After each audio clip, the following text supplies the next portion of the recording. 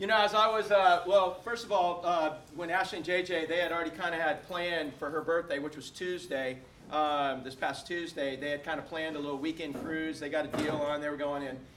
They've been communicating with Carissa and with the band, and Ashley told them, they were like, well, what do you want us to do? What songs do you want? And how do you guys, when do you get together and plan all this? And Gary, we were kind of telling them how we do it.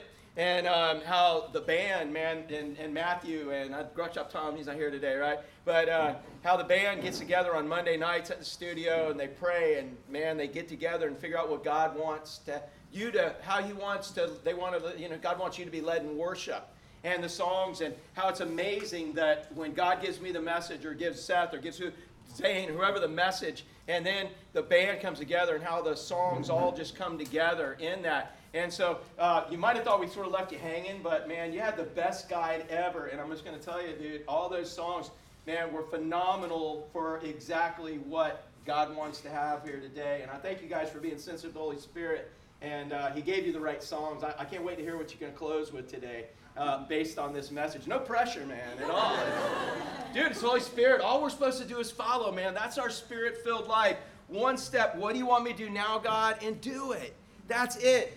Too often we're like, what's the will of God for my life? I'm not even preaching on this yet, all right? So hold on. What's the will of God for my life? And how many of you ever asked that question? What's the will of God? And you're looking in the future for the will of God in your life way out there. And if He shows you way out there, you're going, I'll commit to that. Because you don't have to commit right now. But I want to tell you God's will for your life right now is the next step. What He wants you to do right now. What He wants you to do when you leave here. That's the will. And if you take every step He wants you to take, man, it's going to be the right step, and you're going to end up exactly where He wants you to end up. Anybody give me a you and agree with that? Woo! That's it, man. And so today, really what we're going to be looking at is do the right thing. You want to know what you're supposed to do next? Do the right thing. Everybody say that. Do the right thing. It's that simple. What's the right thing to do? According to God, not according to your feelings, which lie to you. How many of y'all ever had your feelings lie to you before? Yeah. How many had this world system lie to you before? How many have had the devil lie to you? Those are our enemies. But the Word of God will not lie to you, and the Holy Spirit will not lie to you. The Holy Spirit will never go against God's Word, and He'll lift up Jesus. Man, what a powerful, what a wonderful name it is, the name of Jesus. The power of that name. You guys who have ever shared the gospel with people, you've ever talked to people, I want you to notice something. You can talk to them about God. You can say things about God, but when you start bringing up the name of Jesus, there's power in that name. You might get resistance, but there's only one name by which we're saved. And what's that name? Jesus. That's who we lift up, is Jesus. We've been left here to be ambassadors. And the only way we can be ambassadors for Him is to do the what? The right thing. So as I was studying the last section of Acts chapter 16, the very last section that we had left to go in there, I just started being reminded over and over again about a tool that God gave me when I was a youth pastor on how to make decisions. How many of y'all know the tic-tac-toe decision model? Let me see your hand. All right, good. Bunch of y'all are fixing to learn it, man. I've been doing it since the early 90s when God gave this to me. I've got guys in their 40s now that have it written on one of my business cards on the back of it from back when they were teenagers and wanting to know what to do. What's God's will for my life? What do I do next? What do I do about this girl that likes me and this one and all these different things? And the answer's always to do the But I'm going to give you a tool today. You can take a picture of it up here with your phone. You can take notes. It's real super simple. Maybe I can resurrect some old cards, or JJ can make some. But this tool is a phenomenal tool. You're not going to learn anything revolutionary, but it's a phenomenal tool for you to use when you are trying to make a decision. And it will help you do the what? The right thing, okay? So here's the tool. You can actually start off with a little tic-tac-toe board here. And up in the upper left corner is the letter D. That stands for decisions. Everybody say decisions. How many of y'all are tired of me telling you what to say already? You're like, dude, I just wanted to you're messing up my nap, all right? But I'm going to keep doing that, all right? So the D is for decisions. You have a decision to make always. Right now you got a decision whether you're going to Dude, I know that church face. How many of y'all know the church face where the light's on and nobody's home? You're staring at the pastor like this, and you even know when to kind of do that. But nothing's going in. You're just like, man, a lot of people got that down. I'm going to call on you if I see that face, all right? But we have decisions to make all the time. I want you to know what I'm giving you, I got from God to give to you for us, and we're all going to be held accountable as to how we use this. So we have decisions to make all the time. All right, so that's what that D stands for. Now, I'm going to use Galatians 6, 7, 8, 9 as kind of I don't call it a proof text, but it's the biblical context of how, of this being right here. So if you look at Galatians 6, 7, it says, do not be deceived. What does it mean to be deceived? Hey, Connor, what does it mean to be deceived? Tricked. And if you're deceived, do you know you're deceived? Really? If you're deceived, how many of y'all, sometimes you're a smart guy, because most people, when they're deceived, they don't know they're deceived. That's why it's called deceived, but you raised a smart boy, all right? All right, because he can tell when he's, and you mean when you're deceived and you know you're deceived, you just keep doing it. I think that's something else, bro. But anyways, I'm messing with you. But, so here's the deal, man. And that's not the last question. You'll get one right here coming up. But literally, when we're deceived, we don't know we're deceived, do we? We think we're doing the right thing. And so the Apostle Paul is telling the Galatian church who have Judaizers come in saying, yeah, you need Christ, but you still need to be Jewish and do all this stuff. And it doesn't matter what the context, but what they're saying, God's saying through Apostle Paul, don't be deceived. Well, that's easy to say, but he's going to give us steps on how not to be deceived. He starts off by saying, God is not mocked. And so the bottom line is, with every decision you make, there is a wrong decision and a right decision.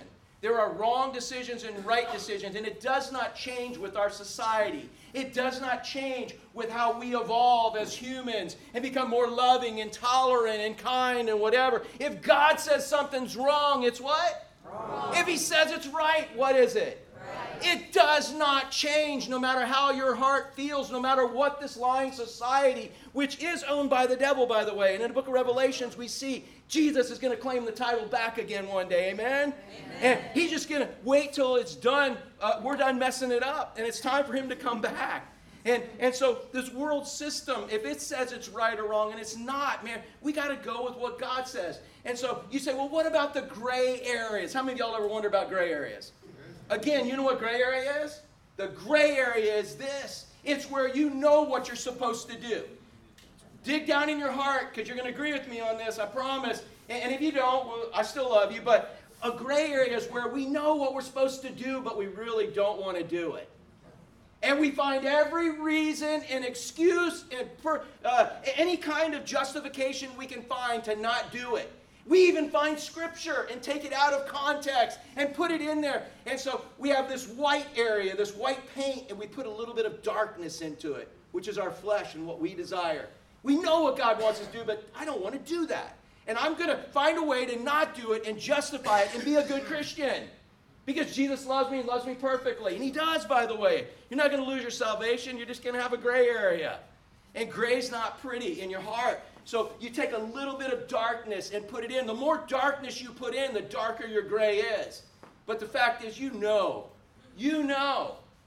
that the Bible says in John 14:26 that the Holy Spirit, when Jesus was trying to tell them that he was going to give them the Holy Spirit, the Comforter, the Paraclete to walk alongside them, he said, I'm going to teach you everything you need to know, and I'm going to bring to remembrance everything I've already taught you. He'll tell you. He'll make it black and white. And if you want to obey and you want to listen, you want to say, what do you want me to do now, God? Do it. There's going to be no gray area. So with everything, it says, be not deceived. God's not mocked. Just because society says it's right now or society says it's wrong does not change anything. God will not be mocked. Period. And so, again, it's for our own good. He's the manufacturer. He determines in our life, what's best for us. Carl, you like cars, right? What do you put in the gas tank of your car? Gas. What if you get tired of, you notice gas is going up. How many of y'all notice gas is going up? How many of y'all getting tired of paying more money for gas? So you know what? I have some kids that would volunteer to fill half your tank up with a water hose. How about that? You know what? It would still smell like gas, wouldn't it, Adam? And if it would still taste like gas. You never got gas trying to siphon? All right, but you're a fortunate kid. How many of y'all ever siphoned gas and sucked something? Yeah. I guarantee if it had half water, it would still taste like gas. It would look like gas, smell like gas. It would get you out of the driveway, but it would not get you down the street. You'd break down in the most inopportune times in that. So God, our manufacturer, isn't trying to be a killjoy. He's not trying to kill your creativity in like not letting you do what you want to do. He made you. He knows how you can get maximum performance out of the vehicle he's given you to live life in. And it's through his word. That's why he wants us to do the what thing? The right thing. So be not deceived, God is not mocked. So on the left side, you see a W and an R.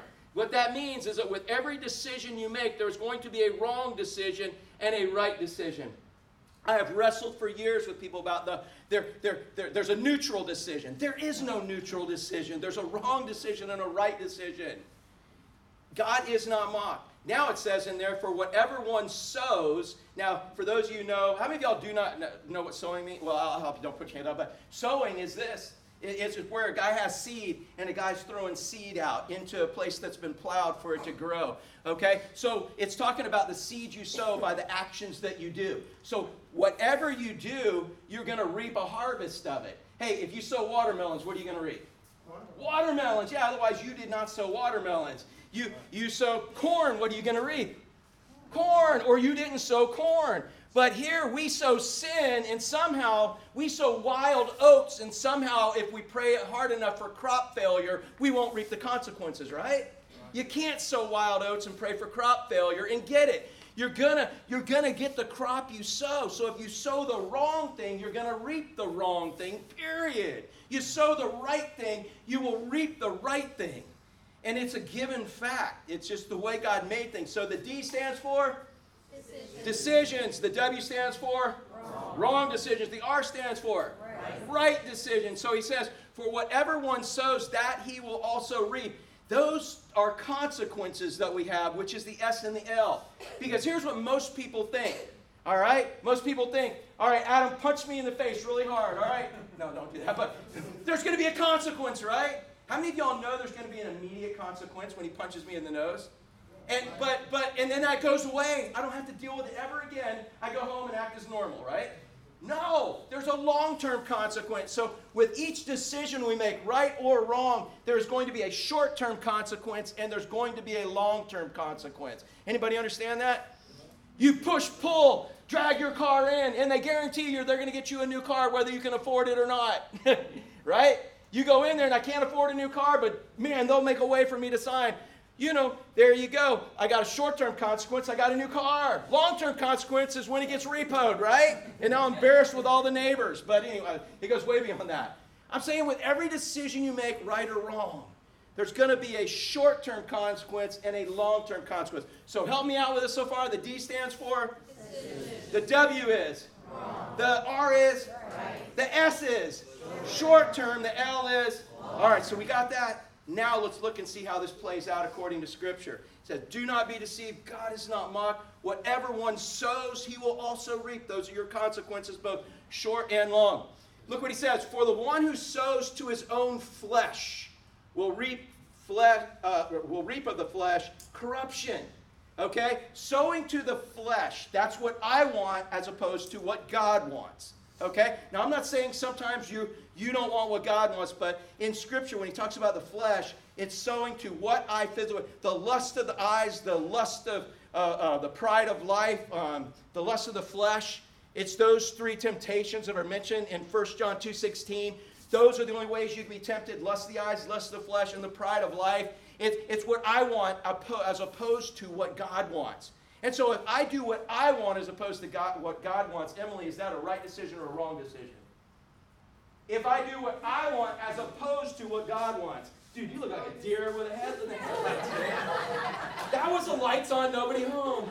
I got you. Is it a wrong decision or a right decision? A wrong decision. How many of y'all believe that is a wrong decision? Yes, it's a wrong decision. But why do we make wrong decisions? Because the short-term consequence of a wrong decision is usually, is it good or bad? Good. I go and get a new car that I can't afford. The short-term consequence, is it good or bad? It's good because I don't have to drive that embarrassing thing anymore. I don't have to keep calling the tow truck. I don't have to keep fixing it. I don't have to worry. I always say, it's right now, it's good. And you could apply this to any decision you want to make. But when you make the wrong decision, more often than not, the reason we make that wrong decision is because it's good right now. Hey, I'll loan you all this money right now. Don't worry about how you're going to pay it back. It's all. I don't want to keep talking about money. I don't know why God keeps bringing that up. But I'm just saying, there's all kinds of things. I'm at Sonny's with all-you-can-eat chicken, dude. I'm just like, I don't know if we're going there or not, wherever you guys want to go. But, man, I've already eaten 2 whole chickens. But it's all you can eat. See, bring me another one and another one. I already paid for it. Is that a wrong or a right decision? Wrong. It may feel good now because I'm getting my money's worth, but when I'm laying in the hammock later going, oh, I can't believe I ate the whole thing. It's a bad thing. So here's what happens when you make a wrong decision. It's generally good at the beginning, and it's bad at the end. Look what he says. The one who sows to his flesh will reap, what's the word? Corruption means, it's the word rust. Hey, if I were to take, your some tools, all right? Take some tools off your truck there, Zane, and I throw them in the ocean. Are they going to immediately rust right now? No. But if I leave them there, what's going to happen? They're going to rust. That's what this word corruption means. It doesn't happen instantly. In fact, they could still be rescued. So if you made a wrong decision, no, it's like rust. You can back out of it. Don't do it. You're not stuck in it yet. And the sooner you get those tools out, the better, right? The longer you leave them in, the worse it's going to be. And that's what God says happens when we make the wrong decision. He says, man, it's like corruption.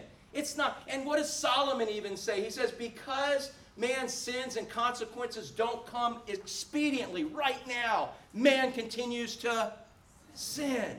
Look, I did this. I jumped across God's line and nothing happened to me. Look, I'm going back and forth. Here I am. I'm here. Nothing's happening to me. But guess what? There are consequences. Has our society not suffered consequences because of wrong decisions of our society not following God? And they don't come immediately. How many of you have seen this world get better and better and better and better in society where you are like, oh, I would never want it like it was when I was a kid? No, we dream of the Leave It to Beaver days, or for you 90s people, the Hannah Montana days, or whatever. I'm just saying, dude, we live in a sick society. Is it getting better or worse? And so what I'm saying is that's corruption. It doesn't always happen instantly. You stick your hand in fire, that's kind of instant, right? Okay? And there are short and long term, but man, the idea is this, that we often, and we are taught by our society, to make decisions that gratify us right now. And man, Caleb, if you make decisions right now based on only what is good for you right now, chances are you're going to make what kind of decision? A bad one, a wrong one. Yeah. How many of you ever made a bad decision because you had to make it right then and there? Yeah. And then those long-term consequences kick in, don't they? You know? So I want you to understand, I'm not saying that every decision you make, right, this is always, but 9 times out of 10, this is it. Be careful. And again, I'm going to tell you, we're not supposed to make decisions based on consequences, my psychic friend, because how many of y'all actually know the actual consequences that are going to be? This is a generalization, but it's pretty true. If you knew the consequences, man, go play the lottery, or if you don't gamble, go do the stock market. And I'm just saying, if you really knew the future, you could make decisions based on it. But you can pretty much guarantee that when you're making a decision, a wrong decision, you're making it because it's good for you right now. And know the consequences are going to come and hit you later.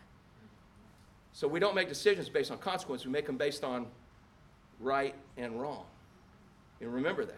So look at the next part of this verse. It says, but the one who sows to the Spirit. Okay, here you go, Emily. You get to, like, another shot. No, I'm just messing with you. You're awake now, see? You thought I was joking, man. But when you sow to the Spirit, is that a good decision or a bad decision? Even if your flesh wants something, lust of the flesh, I want this, I need this, but God doesn't want me to have it. Is it still a good decision to go with God? Even though you don't want it right now? Or you do want it? Yeah. Lust of the eyes, lust of the flesh, the pride of life, man. And if we sow according to the Spirit, what God wants as opposed to what we want, look what he says. He will, we sow to the Spirit, will from the Spirit, not from the consequences, it's going to be from the Spirit of God, which is Jesus. Okay? The Holy Spirit is not some inanimate object. The Holy Spirit is God himself. The God who is on the mountain giving the 10 Commandments. The God who split the Red Sea. That's the God that lives in you if you're born again. The God, Jesus, that did every miracle, did all the God that's Jesus, that rose himself from the dead. That's the God. That's the Holy Spirit that's living inside of you. God the Father, God the Son, God the Holy Spirit. That's God. And he says, so of that Spirit, God, of God you will reap, what does it say? Eternal life. Not temporary death, not temporary life. No, it says eternal life. How long does eternal last for? Forever. And it's not necessarily a quantity as much as it is a quality. You understand your eternal life that you have, it started the minute that you were born again. And it's a quality of life that you can experience, not something you have to wait for once you're dead. Now, it gets better and better, and when we are in heaven, it's going to be way better than we have it on earth right now. Anybody know that? How many of you are glad this is not your home? Amen? Man, my home is heaven, and it's going to be awesome, and I'm going to be there way longer than I'm ever on this planet here. So, but while I'm here, if I will go against my flesh, if I will go against what this world system says, if I will go against what Satan's trying to get me to do, and I do what God wants me to do, the crop that I am going to harvest is called eternal life. Now, do you always get the rewards from doing the right thing right now? Nope. In fact, most of the time you don't. It takes time. In fact, there's some things we're not going to reap rewards for till we get to heaven. That we're not going to see the benefit of till we get to heaven. But that's where faith comes in. We trust him. That if I seek first, seek only, seek always the kingdom of God and his righteousness, everything I need will be added unto me. Not just in heaven, not just here, all forever. It's all going to be added to me. He said, so I'm going to reap eternal life. So again, when I make the right decision, the short-term consequence is usually, help me out, there's a B there. The short-term consequence is usually what? Bad. But the long-term consequence is guaranteed to be good. Yeah. And I don't always have to wait until I get to heaven for that. Okay, so let's go over the DSL, WGB, RBG real quick right now. Okay, you guys up there. Nicole. All right, you got it, man? The D stands for? Decision. The S stands for? And the L stands for? Long term. I'm just putting you on the spot here. And the W stands for? Wrong decisions. The R stands for? And when we make the wrong decision, generally we make it because the short-term consequence is what? Good. But the long-term consequence ends up being bad. And when we make what's the R stand for again? When we make the right decision, the short-term consequence is often bad. Yeah. You know, Sophie goes and she spills like nail polish all over your furniture. And you're like, which one of my 3 angels did that? You know? And if she says, oh, Mommy, I'm so sorry, it was an accident, I did it. Is there going to be no repercussions because she was like straight up and on? No, there's going to be a little retribution at first.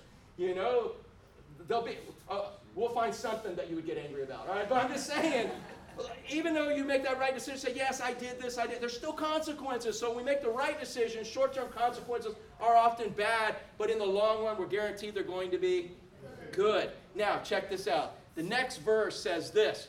Let us not grow weary of doing good, for in due season we will reap if we don't what? Give up. If we don't give up. How many of you ever tried to turn over a new leaf and then you gave up because it was too hard? Anybody do that? I quit. Here's why. Look at this. Look at this. When you make the wrong decision, you got those good short-term consequences, but then all of a sudden the long-term bad consequences start hitting, right?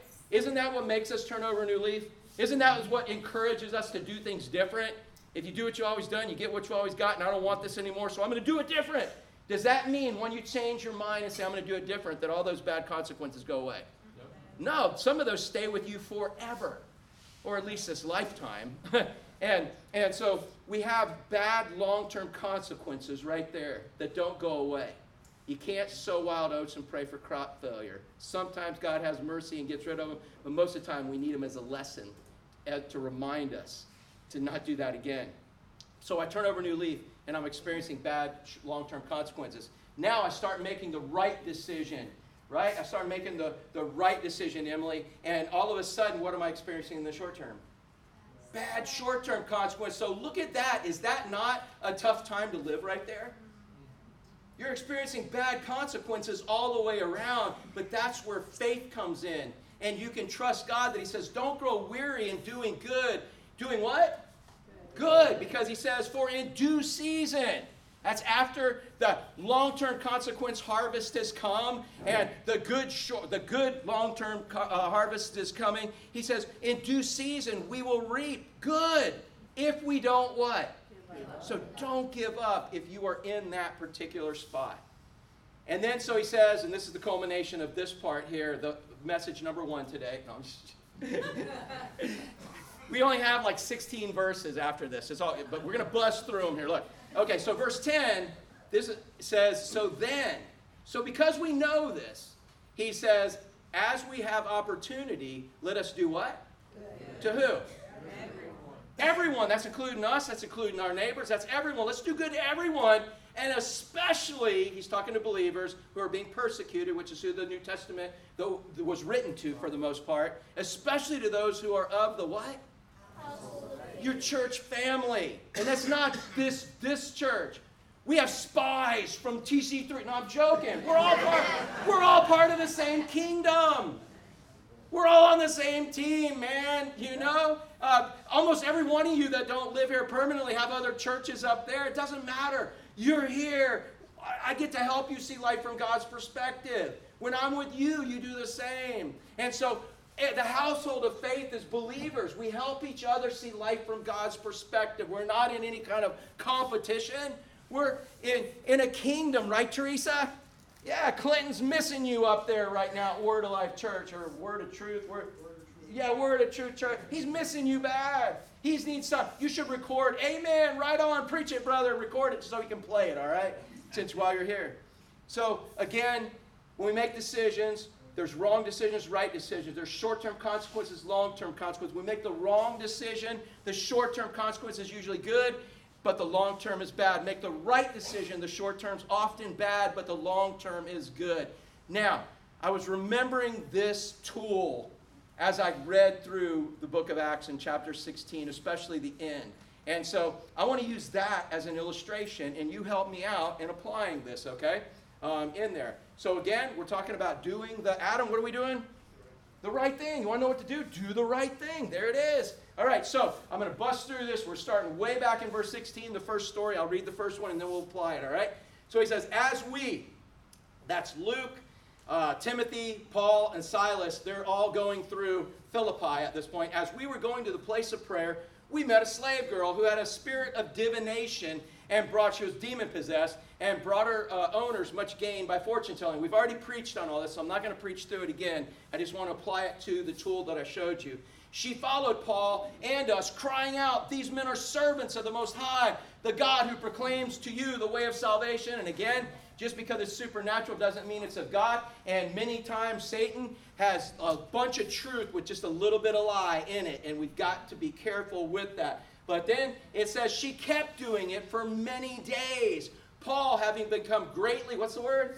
Doesn't that make you feel good that the Apostle Paul was what? He was annoyed? How many of y'all are okay with that? Now, it doesn't mean that's not a sin, okay? He was not perfect like Jesus, all right? You didn't see, and Jesus was annoyed. You know, if he did, it was righteous indignation, right? Yeah, not with Paul. Paul was just a guy like us. He was annoyed, all right? And so, having become greatly annoyed, he turned and said to the Spirit, I command you in the name of Jesus Christ to come out of her. And it came out that very hour. We've already preached on all of this. So it came out of her.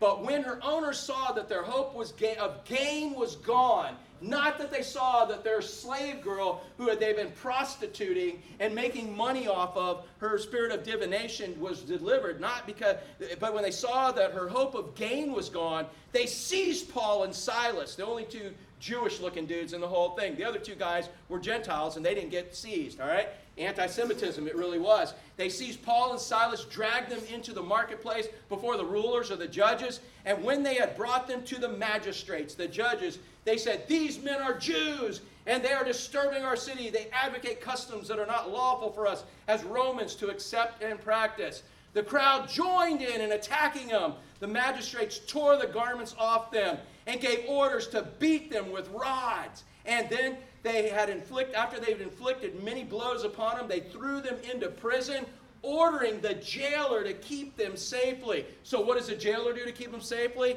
Having received this order, he put them in the inner prison, the nastiest little inner place, fastened their feet to stocks, meaning spread their legs out in the most uncomfortable position where they had to sit up after having their backs ripped open from being beaten.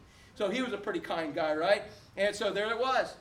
All right? So in this situation, okay, we're going back to our situation. All right, so Paul and Silas and Luke and Timothy, they had a decision to make. Here's this demon-possessed girl. And the only way to get a demon out is to put a Jesus in, amen? And so they had a choice. This girl was already annoying them, so what do? The wrong thing would have been to run and avoid that person who's going to be a pain in their rear end instead of try to bring them to Jesus, right? But that's not what they did. He probably did it for a few days, and the Holy Spirit finally got him in a holy headlock and said, "Go share the gospel with this girl." They removed the demon. We have indication the girl got saved because Paul did the right thing. They shared the gospel. And so when they did the right thing, okay, let me ask you a question. All right, what were the immediate consequences for Paul and Silas? Bad. They just took away one of the cash cows for one of the bigwigs in the town of Philippi where they're trying to plant a church. And so immediate consequences are bad. They got thrown in prison. They got thrown in not only in prison, but the bottom of the prison. They got their legs stretched out. They got their backs ripped open. But it's what God said for them to do, so it was the right decision. And we're going to find out later how the long-term consequence ends up being good. How about the girl? She had a pretty cool skill, pretty cool talent, pretty cool gift, if you want to call it that. She had everybody, even if she was a slave to somebody, she had attention. How many of you know people want attention?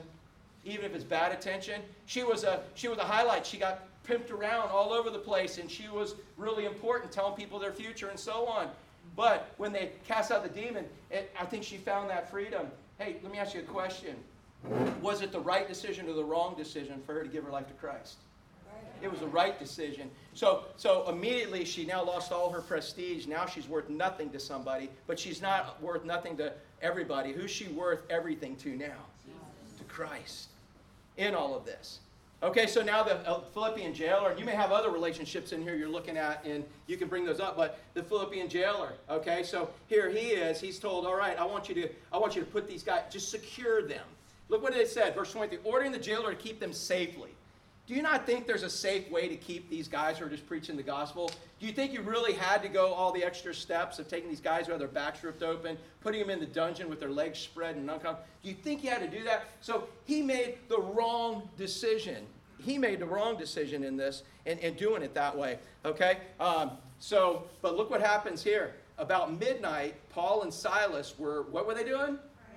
They were praying and singing. So here they are, backs ripped open, spread out and uncomfortable. But did they make the right decision or the wrong decision? The right decision. How many of y'all think there is a possibility, all right, you guys are on your way home, you get arrested for something you didn't do as another car speeding by, and the cops basically have you beat, your backs are ripped open, they put you in jail. How many of y'all would be claiming your rights right now? That's my right, you don't have no right. And I'm not saying that's right or wrong for you guys, I'm just saying, do these guys have a right to claim their rights? Dustin, do they have a reason to be upset? How many of y'all would say, you know what, that crossed my line. If God allowed that to happen to me, I don't care what kind of Christianity I got. This ain't for God. This ain't of God. This can't be for God. I'm not doing it. But even if God's saying, just hold on. How many of y'all could quit on God after that? Anybody? Yeah. Guess what these guys do, man? They see life from God's perspective. They know everything is there to make them look more like Christ. It's for God, their good, and God's glory. So what are they doing? They're talking to God, asking God to help them see it from His perspective. Because when you're praising God, who are you thinking about? When you guys are praising God, who are you thinking about? I mean, I don't know praise songs, oh, life is sorry, and I wish God would help me. I mean, no, praise songs like, God, you're almighty. God, you're wonderful. You start thinking about God, you know God's got it all under control, right? So about midnight, they're praying to God. God, show us this from your perspective. God, we're singing, we're praising you. We don't know what you're up to, and this ain't what we would have picked, but God, we can't wait to see what you're going to do. They made the right decision in this, and the consequences were kind of bad by anybody's standards. And so look what happened. The prisoners were listening to him. Oh, the good consequences are starting to come in. The prisoners are listening. So people are hearing them saying, dude, there's something weird about these people. There's something different. This is not how normal people act. How many of y'all agree that's not how normal people act? Yeah. But people filled with the Spirit of God, that's how they act. And that's how people seeing it from God's perspective, that's how they act. And look what God did. God's like, you just hold on. I got a plan. Look at verse 26. And suddenly there was a what? A great earthquake. God, or did Paul and Silas know that ahead of time? And that's why they're, oh God, we're praising you. We can't wait for the earthquake. You told us about in prophecy and all. No, they didn't know anything. They just knew they needed to do the what thing? And let God work it all out. So here they are worshiping and praising. All of a sudden, boom, God creates this giant earthquake. So the foundation of the prison were shaken. And immediately all the doors opened. Everyone's bonds were unfastened. The jailer woke, saw the prison doors were open. He drew his sword and was about to kill himself. How many of y'all would allow him to do that if he had already done all that to you? You think, well, that's God's will for his life. No, that's not what happened with Spirit-filled people, because when you love God, he calls you to love what? Others. And not just yourself. Look at this, man. He's about to kill himself. Look what happens. Supposing that the prisoners had all escaped, but Paul, beaten and all of this, cried out, hey, don't harm yourself. We're all here. So Paul even got all the prisoners to stay, because he knew he needed to do the what thing? The right thing. And the right thing is whatever God was telling him to do at that point in time. That's why we've got to stay in constant communication and fellowship with him. Because how many of y'all could see a whole bunch of options for Paul then? Yeah. Dude, I'm thinking I would be running and I would get as far away and then I'd get on my knees. Okay, what do you want me to do now, God? While they were in the midst of this, what do you want me to do, God? And look at this. The jailer called for the lights, rushed in, trembling with fear as he fell down before Paul and Silas. Then he brought them out and said, what did this jailer say? What must I do what? Yeah. More important than Paul's temporal comfort on this earth was the jailer's eternal salvation to someone who was filled with the Spirit. What must I do to be saved? So Paul and Silas, they did the right thing. And it stunk for right then and there. But what an awesome thing to watch God's display in that earthquake. And watch this jailer who beat him and had him in prison, who was full of hate and rage. All of them say, what do I have to do to have what you guys have? Man, how many of y'all would like to be in the last part? I mean, in the last part. But you don't get to the last part without being in the first part. We always want to have the power of the resurrection, but in Philippians, the book of Philippians, Paul says you don't get the power of the resurrection without the fellowship of his suffering. You don't get the second part without the first part. I believe in the Lord Jesus Christ. Here's what he said. Well, first of all, you owe me an apology, Buster. You know that? No. He sees what God's doing. He wants to save somebody eternally. And he says, man, you just need to believe. Put all your faith and trust in the Lord Jesus, and you'll be saved. And I have a prophecy for you. The rest of your household will too, because they're going to put their faith in the Lord Jesus Christ. They spoke the word of the Lord to him and to all who were in the house. So you see, they did the right thing, and the consequences were bad. They got beat. They got imprisoned. All these things that would cause us to quit and claim our rights and forget about, not even bother asking what God wants. God, get me out of this. God, heal me from this. God, take me out of this. Instead, they just held on in their faith, and they now saw God did a huge, wonderful miracle, and there was revival in Philippi, which is where the Philippian church got started. Was that long-term consequence good or bad? That's awesome. You want to know why we don't see a lot of awesome things? is because I don't think we're willing to put up with a lot of non-awesome things.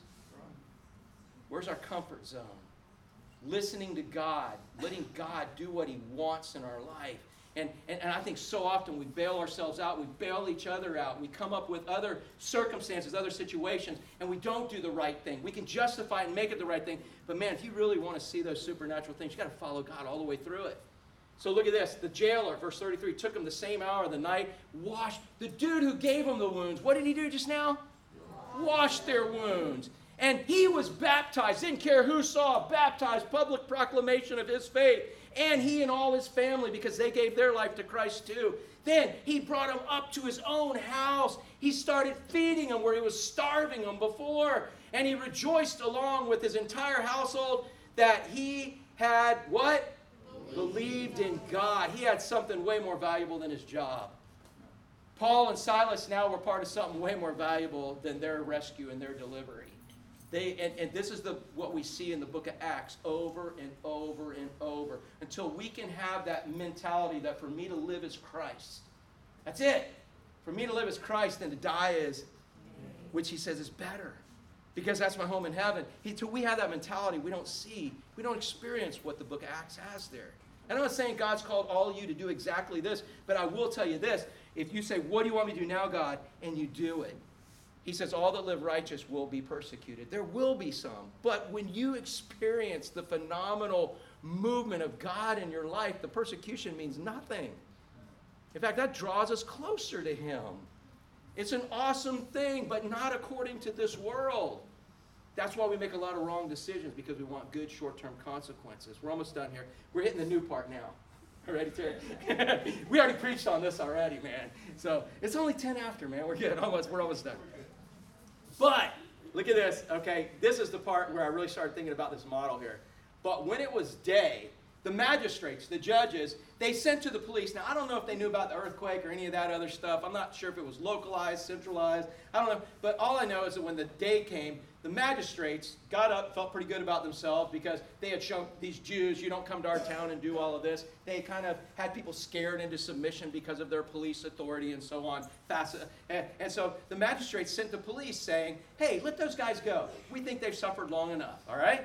And the jailer reported these words to Paul. The magistrates have sent to let you go. Therefore, come now and go in peace. How many of y'all think that, Linda, would that be good news? Oh, yeah. That would be awesome news. Yes, I'm free. But you're not the Apostle Paul, are you? We're all trying to be the Apostle Paul, aren't we? Watch what Paul does. What do you think Paul says before I flip the screen? You think he says, all right, let's go. Let's go to McDonald's, or let's have a pick. No. But Paul said to him, they have beaten us publicly, uncondemned, men who are what? Hey, so back when Paul was getting beaten and arrested and they thought they were just Jews kind of messing things up, Paul was actually what kind of citizen? Roman. And you could not beat or imprison or do anything to a Roman citizen without having a trial, because Roman citizens had rights where non-Roman citizens didn't. So that's even more important to realize back here when Paul was getting arrested and beaten, and the Holy Spirit says, don't claim your rights, don't claim your rights, don't claim your rights. How hard would it be for you to shut up when you have rights? Whew, that's hard. What if the Holy Spirit says shut up? Yeah, they did. You're saying, well, that's just stupid. Well, that's the right decision. How many of y'all, I'm not even going to have you raise your hand, because every one of us inside are like, that's just stupid. I'm claiming my rights. But God said don't to them at that particular time in that instance, because God had a bigger plan. And it was all for the Philippian church to be planted. When you go read the book of Philippians, and Paul's writing that from a Roman prison to the Philippians and how much he loves them, this is the birth of it.